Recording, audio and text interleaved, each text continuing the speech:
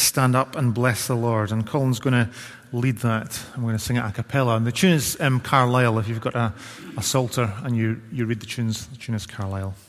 Let's stand to sing.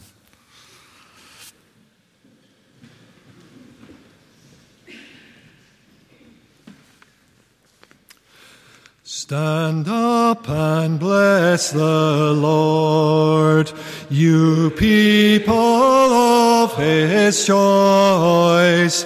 Stand up and bless the Lord your God with heart and soul and voice. Though high above all praise, above all blessing high, who would not fear his holy name and praise and magnify?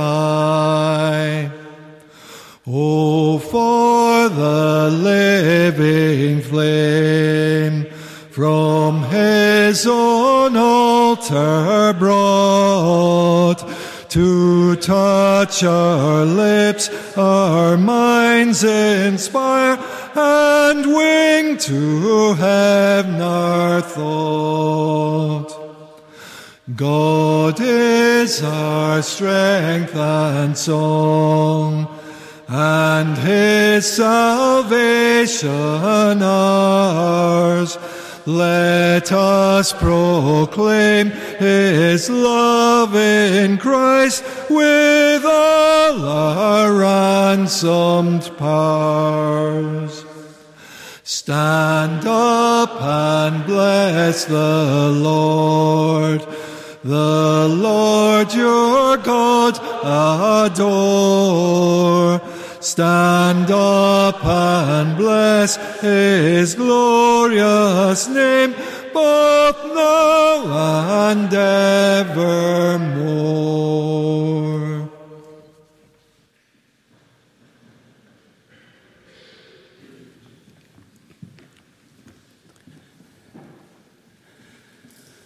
Now turn with me, please, in your Bibles to Nehemiah chapter 9. We're going to be reading from verse 32. If you're using one of the church Bibles, you should find this on page 495. Just before we read a little bit of introduction, you may remember last week we pointed out that chapter 8 forms a transitional chapter in the book of Nehemiah. The wall building is complete.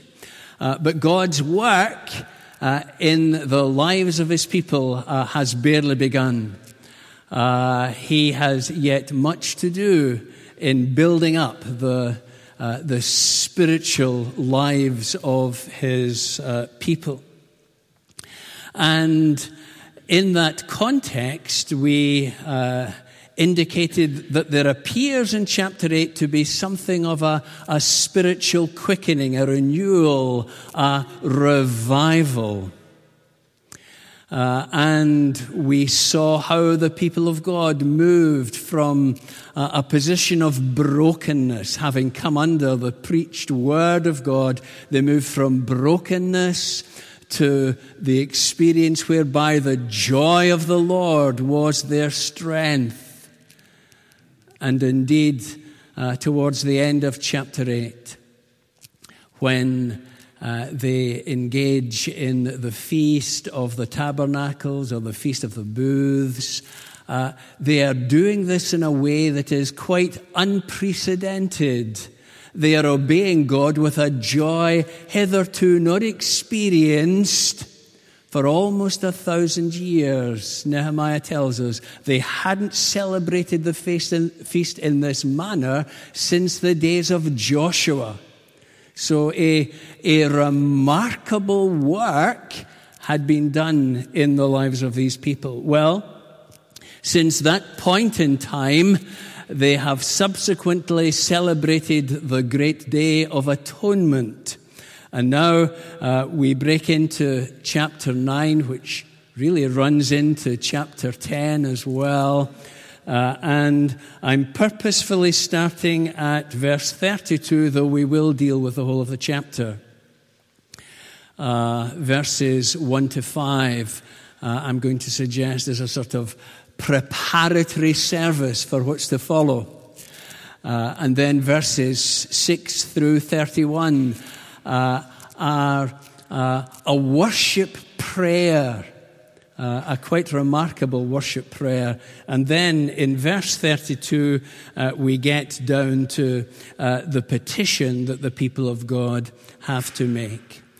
Now, therefore, O our God, the great, mighty, and awesome God, who keeps his covenant of love, do not let all this hardship seem trifling in your eyes. The hardship that has come upon us, upon our kings and leaders, upon our priests and prophets, upon our fathers, and all your people, from the days of the kings of Assyria until today. In all that has happened to us, you have been just. You have acted faithfully while we did wrong. Our kings, our leaders, our priests, and our fathers did not follow your law. They did not pay attention to your commands or the warnings you gave them. Even while they were in their kingdom, enjoying your great goodness to them in the spacious and fertile land you gave them, they did not serve you or turn from their evil ways. But see, we are slaves today, slaves in the land you gave our forefathers so that they could eat its fruit and the other good things it produces. Because of our sins, its abundant harvest goes to the kings you have placed over us.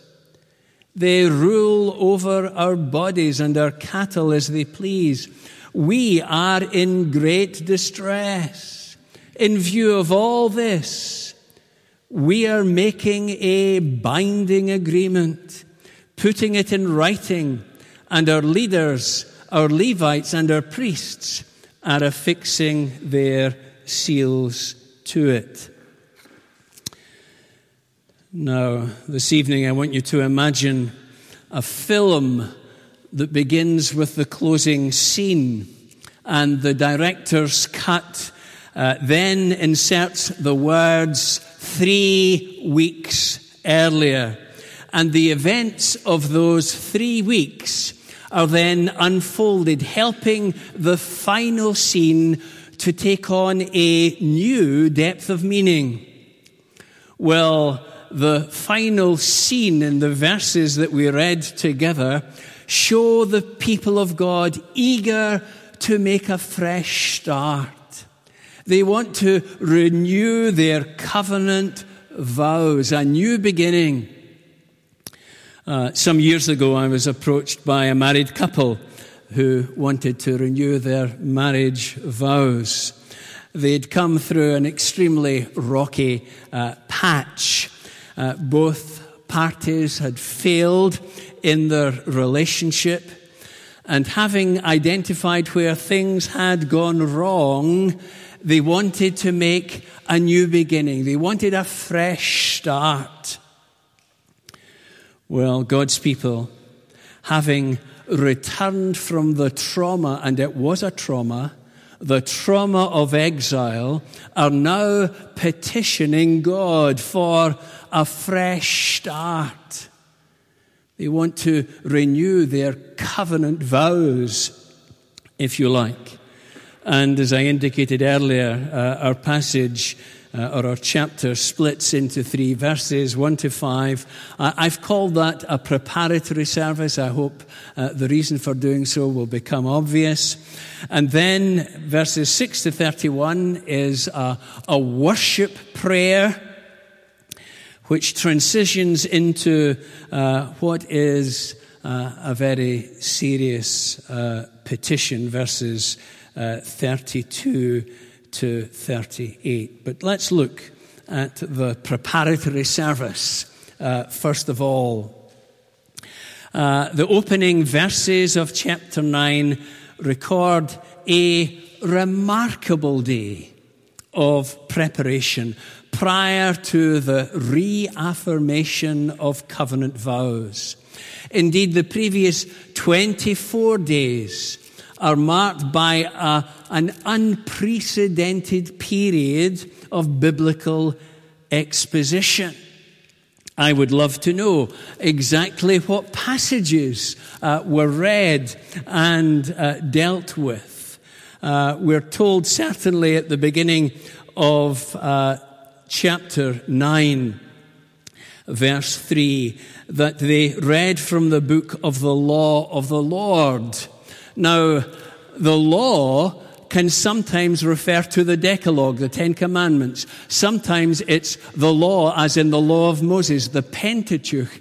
Sometimes it's even broader than that. The Old Testament scriptures subsumed under this description of the law. And I would like to think that it's that broader version that we have in mind here in chapter 9. I found myself saying, now, if I was a Levite living then, what passage of Scripture would I want to read to these people? And it didn't take long to think, well, surely Ezekiel 37 might prove a very telling passage to read. Certainly it was a book recently written by a prophet, Ezekiel, in the exile, a book I'm sure that many of them would have been familiar with. I'm sure you're very familiar with this chapter. It's probably the most familiar of all of Ezekiel. God had transported Ezekiel to a valley of dry bones and asked the question, can these bones live? Was that a trick question? Ezekiel's non-committal reply was, Sovereign Lord, you know. Don't ask me, you know. Now listen to chapter 37, reading from verse 4. Then he said to me, prophesy to these bones and say to them, dry bones, hear the word of the Lord. This is what the sovereign Lord says to these bones. I will make breath enter you, and you will come to life. I will attach tendons to you and make flesh come upon you and cover you with skin. I will put breath in you, and you will come to life. Then you will know that I am the Lord. So I prophesied as I was commanded. And as I was prophesying, there was a noise, a rattling sound, and the bones came together, bone to bone. I looked, and tendons and flesh appeared in them, and skin covered them, but there was no breath in them. Then he said to me, prophesy to the breath, or to the spirit, the ruach. Prophesy, Son of Man, and say to it, this is what the sovereign Lord says. Come from the four winds, O breath, and breathe into these slain, that they may live. So I prophesied as he commanded me, and breath entered them. They came to life and stood up on their feet, a vast army. Then he said to me, Son of man, these bones are the whole house of Israel. They say our bones are dried up and our hope is gone. We are cut off. Therefore prophesy and say to them, this is what the sovereign Lord says, O my people. I am going to open your graves and bring you up from them. I will bring you back to the land of Israel. Then you, my people, will know that I am the Lord when I open your graves and bring you up from them. I will put my spirit in you, and you will live. And I will settle you in your land. Then you will know that I, the Lord, have spoken. And I have done it, declares the Lord. How might the people in Ezra's day, Ezra and Nehemiah's day, have responded to such a scripture reading and exposition? wouldn't they have said, wait a minute, that's us. We were dead men, spiritually dead. We were without hope. But we no longer retain that dead bone status. God has drawn near to us. He has spoken powerfully through His Word. He has breathed His recreative Spirit into us. We're not the people we once were. We're different. The whole spiritual landscape of Israel had been radically transformed over these past several weeks.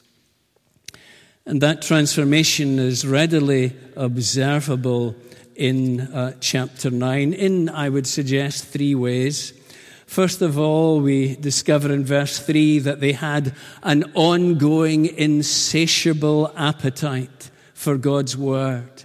They were, if you like, a blotting paper people, soaking up God's Word, building it into the fabric of their lives.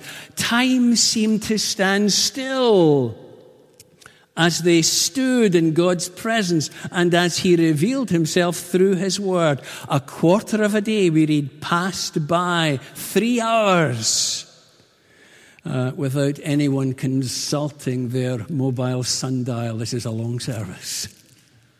They soaked up the Word.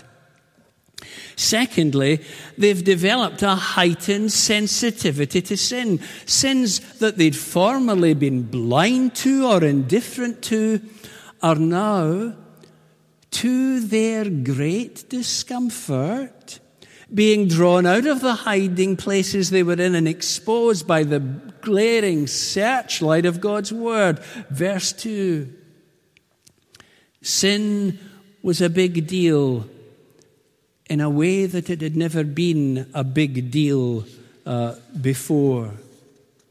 You can't spend 3 hours confessing your sin to God if you don't take sin seriously.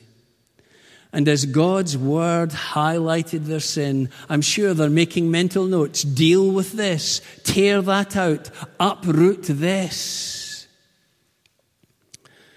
It's good, isn't it, that we participate in a communal confession of sin each Sunday morning. But, and it's an important but, if that is allowed to become a piece of sheer formal ceremony, then we're in very real danger of diluting the sinfulness of sin.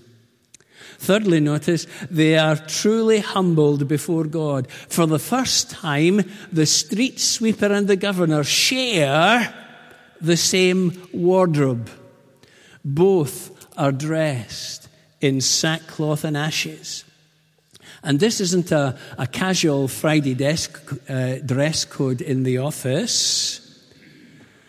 Theirs is an expression of heart abasement before the God whom they've offended. Famous verse in 2 Chronicles 7:14.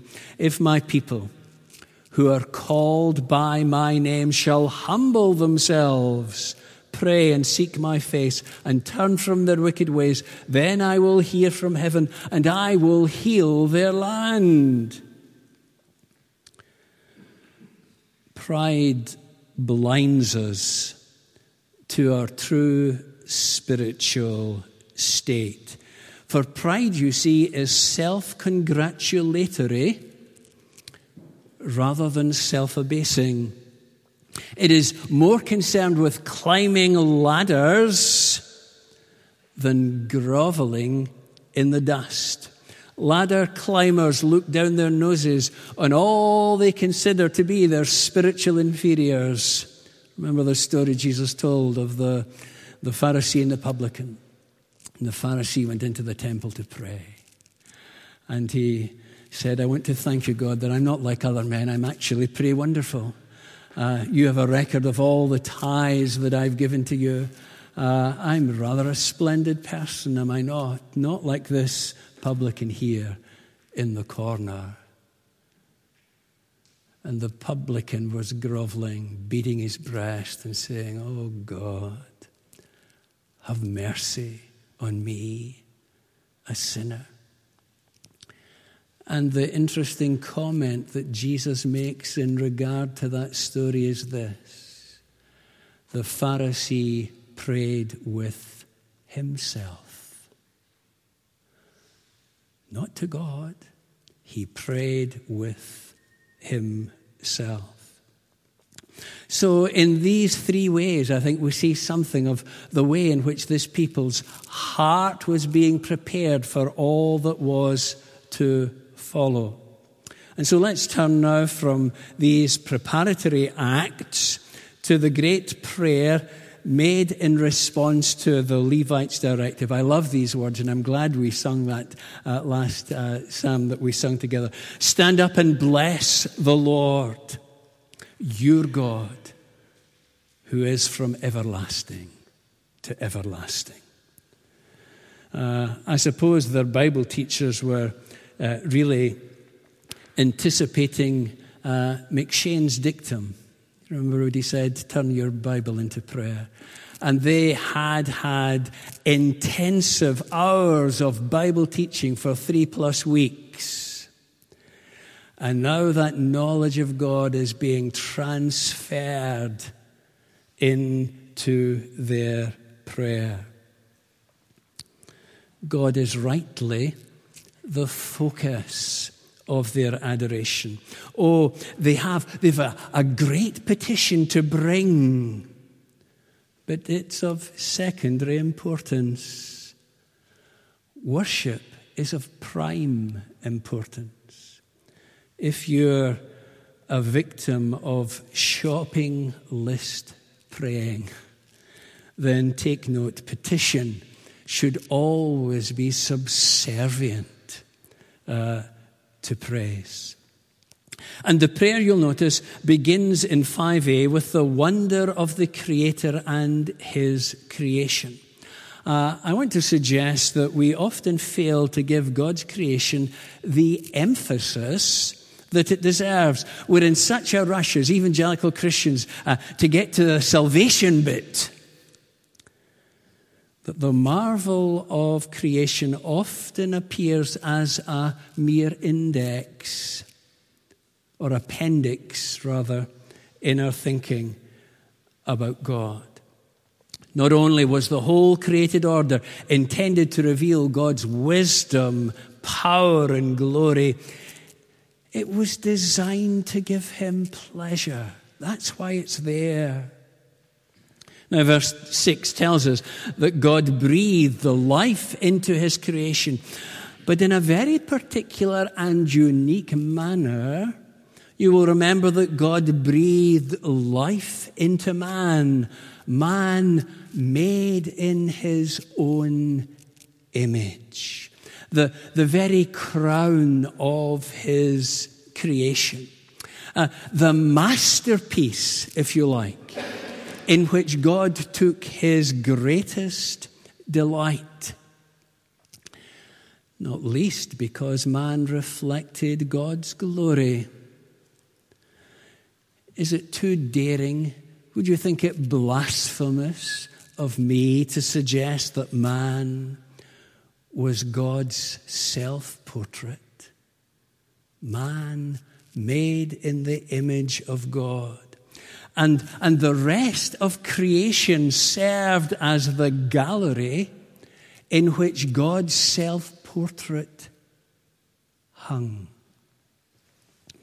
Now, you'll notice, in verse 7, we move from creation to God's call of Abraham. We're jumping from Genesis 2 to Genesis 12, or maybe Genesis 11. Genesis 12 is God's second call, really, to Abraham.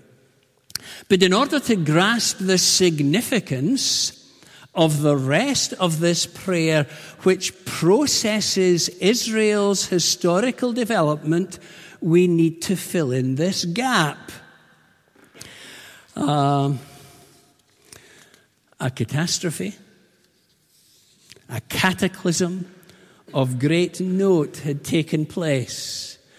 Man sinned, and in an instant, God's good creation was horribly vandalized. God's self-portrait was grotesquely defaced. And not just his self-portrait, but the whole gallery of creation was damaged beyond recognition. Hence, in Romans 8, Paul speaks of the whole creation groaning. Creation, badly scarred by human sin, is expressing its frustration, its longing for restoration. Now, what's God's response to that catastrophe? Well, there was no panic in heaven. God planned to bring a master picture restorer into the world, and he would come through Abraham's line. And the nation Israel, of which he would be father, were to figure prominently in the great drama of redemption. Israel was chosen for a purpose and designed for a mission. They were, if you like, set on a trajectory that was designed to showcase God's glory. They were to demonstrate the benefits of living under God's rule and impress upon the surrounding nations the wonder of God's salvation. But instead of following that trajectory, they hirpled through history. Promising takeoffs were followed by ignominious crash landings. And this prayer walks us through Israel's response to God's gracious provision. And as we follow these verses, we will notice that there is a very clear pattern developing. When God delivered them from their Egyptian bondage, how did they react? Verse 16. But they, our forefathers, became arrogant and stiff-necked, and they did not obey your commands. A piece of industrial art, a molten calf, was given the credit for their deliverance. And after God had led them into the promised land, driving out their enemies, what was their response? Verse 26. But they were disobedient and rebelled against you. They put your law behind their backs. They killed your prophets who admonished them in order to turn them back to you. And when in the period of Judges, God repeatedly chastened them before delivering them, had they learned their lesson? No. Verse 29, you warned them to return to your law.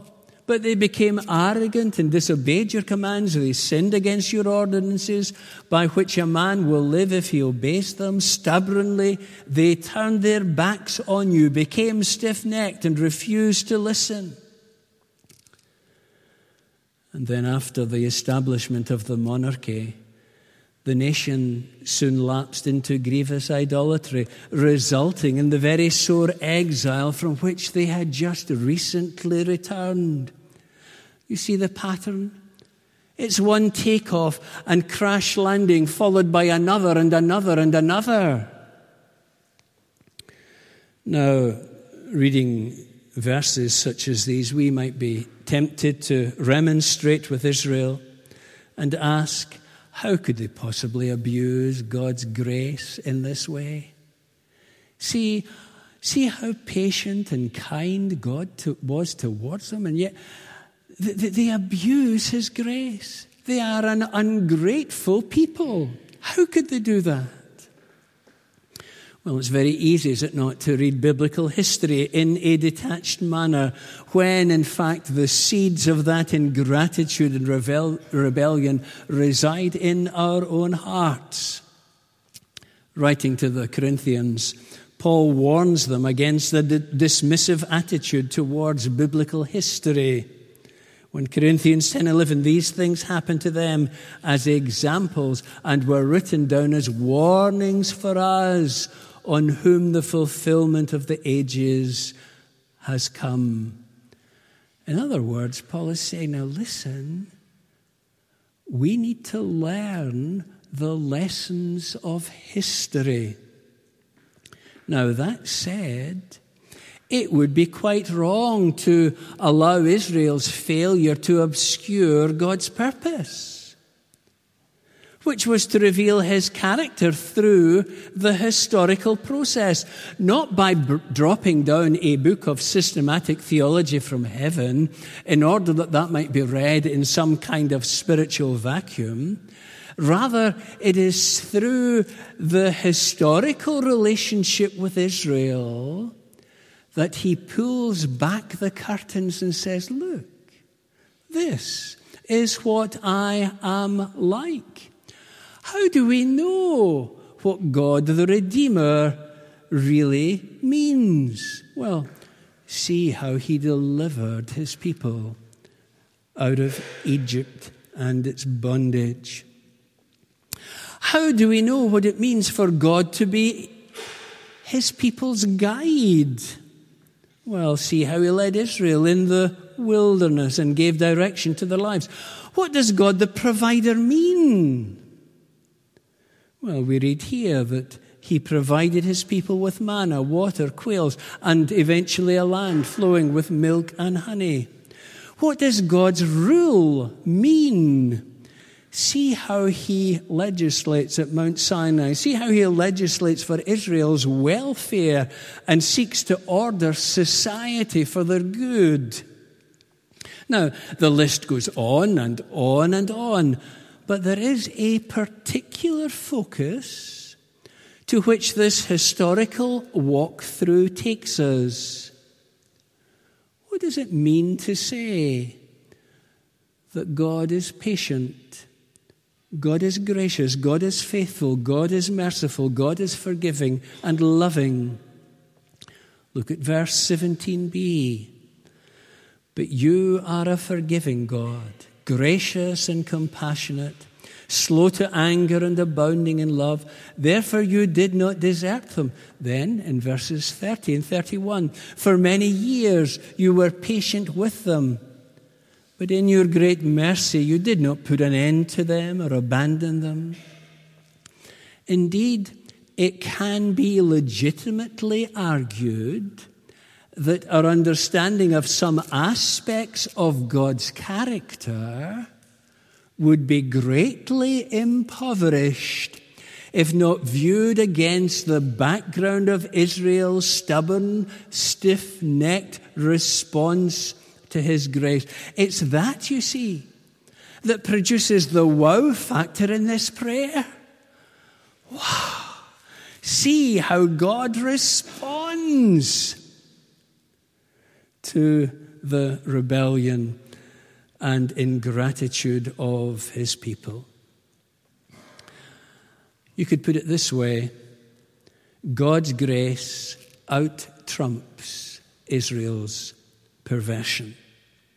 And this is made very clear by the little word but in our text. First, we have the buts of ingratitude and rebellion which characterize Israel's response to God. Verse 16, 26, 28 and 29. But Israel, but Israel, but Israel. This is how they responded to God. However, these are out-trumped by the buts of God's grace, found in verse 7 and in verse 31. God's grace flooded their sin and failure. What does Paul teach? Where sin abounds, grace does much more abound. God's grace and love for this people is something that human sin can never exhaust. Isn't that incredible? Think of the way in which the Apostle Paul, in both his epistle to the Romans and to the Ephesians, makes use of these two little words, but God. Things were bad for men and women, be it religious man or irreligious man. or even the Israelites themselves. Things were bad, hopeless, but God. And again, writing to the Ephesians, this is what your life used to be like. You were dead in your trespasses and sins, without hope, without God in the world. But God responds. Now, it's so important to recognize that human sin cannot exhaust God's grace. God never comes to the point where he says, sorry, I've kind of run out of mercy. I've run out of forgiveness. I'm at my limit. The cupboard's bare. God will never say that. I wonder if your life this evening perhaps tracks something of the spiritual roller coaster of Israel. I wonder if you're able to plot both the highs and lows, the grace and the mercy of God, our own rebellion and ingratitude. I wonder if there's someone here this evening who may well be thinking, in my Christian life, I've really blown it. This time I have blown it. There is no way back. There is no way forward for me in the Christian life. I have blown it. My sin is greater than God's ability to forgive. Don't be drawn into that mindset. Alexander White, famous Edinburgh minister in the 19th century, met a Christian lawyer who was in great distress of soul. And at the termination of the legal business that was being conducted, he asked White if he had a word for him from God. Do you have a word from God? And White was sort of taken aback. Weren't expecting that. Wait a minute, this isn't my vestry hour. I'm conducting a legal transaction here. But he wrote 4 words on a slip of paper and handed that to the lawyer. And a few days later, they met up again, and it was clearly apparent that the lawyer's burden had been lifted. And he mentioned to White the helpfulness of the note, which quoted Micah 7 and 18, God delights in mercy. That's what he needed to hear. God delights in mercy. And that's what Israel needed to remind themselves of at this juncture. They've seen the roller coaster. They were on the roller coaster. What's the way forward for them? Well, you need to start by recognizing that God delights in mercy. And the implied petition running through from verses 32 to the end of the chapter, and we don't get to the petition itself until the last verse. The petition is built on the roller coaster performance through history. They're mindful of the fact that the hardship caused by their exile is a just response of God's faithfulness towards them. That's the point that's made in verse 33. In all that has happened to us, you have been just. You have acted faithfully while we did wrong. So that being a vassal state of Persia, responsible for paying tax to the central funds, clearly contributed to the great distress that they mention in verse 37. So what is it they want? What is their petition that they're making to God in the light of all of that? Oh, was it independence? No. Was it a big tax rebate? Make life easier? No, it wasn't that. Was it the respect of the surrounding nations? And goodness, they must have felt great need of that. these people that constantly ridiculed them. But no, that's not what they ask for. They want to preserve the joy of the Lord which they've known for the past 24 days. They want to break free from their historical, spiritual roller coaster. To put down a marker, if you like, which says, on that day we returned to God. We renewed our vows. We promised obedience to Him. They want covenant renewal. They're looking for the grace of a new beginning. Now, there are some congregations that follow this pattern, and members are asked to sign covenant agreements or to stand up in their places and to affirm, as for me and my house, we will serve the Lord. Whatever the format, there is a place for us as individuals and as a congregation of God's people to distance ourselves from roller coaster living that's characterized by long periods of ingratitude and rebellion, and say, as we'll sing shortly, take my life and let it be consecrated, Lord, to Thee. Although we're going to sing a modern version where the words are just a wee bitty different, but there we are. Take my life and let it be consecrated, Lord, to Thee.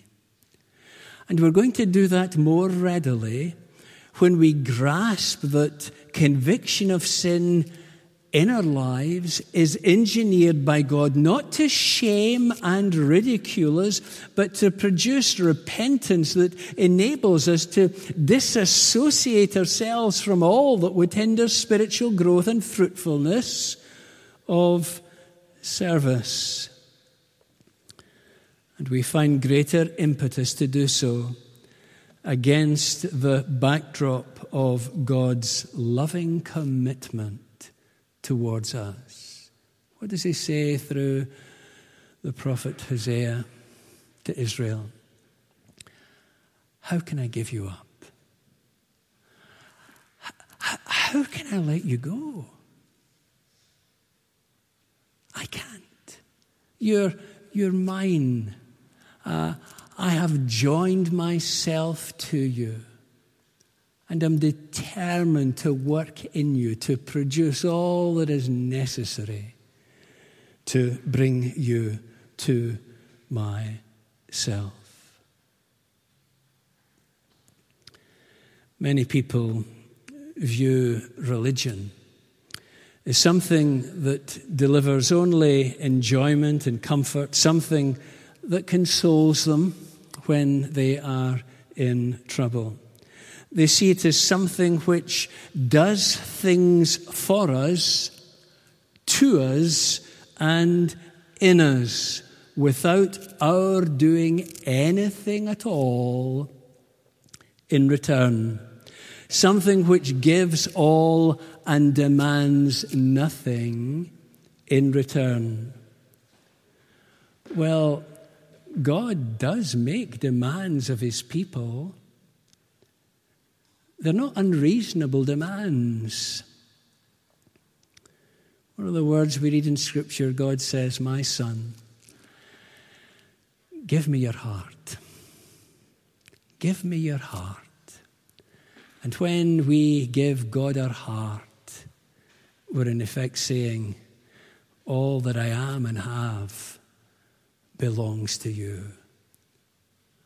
What more adequate response is there to a God who has proved Himself so faithful, so patient, so forgiving, so merciful towards us as we have traveled up and down that roller coaster in our spiritual lives? My son, give me your heart. Let's pray.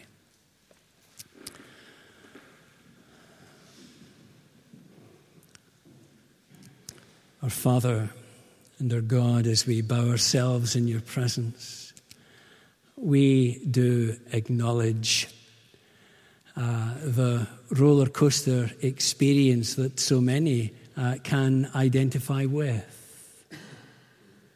We acknowledge that often we have been ungrateful for the richness of provision that has come our way. So often we have demonstrated a rebellion of spirit. We want to learn the lessons of history, the lessons that we find throughout the pages of your dealings with Israel in the Old Testament, but also the lessons of history that we learn from our own lives, where we can so often come back again and again and again to the same place, where we realize that we've blown it. But we thank you this evening that where sin abounds, grace does much more abound, and you can take us in all our failure and brokenness and breathe afresh into us the grace of a new beginning. And for this we pray in Jesus' name. Amen.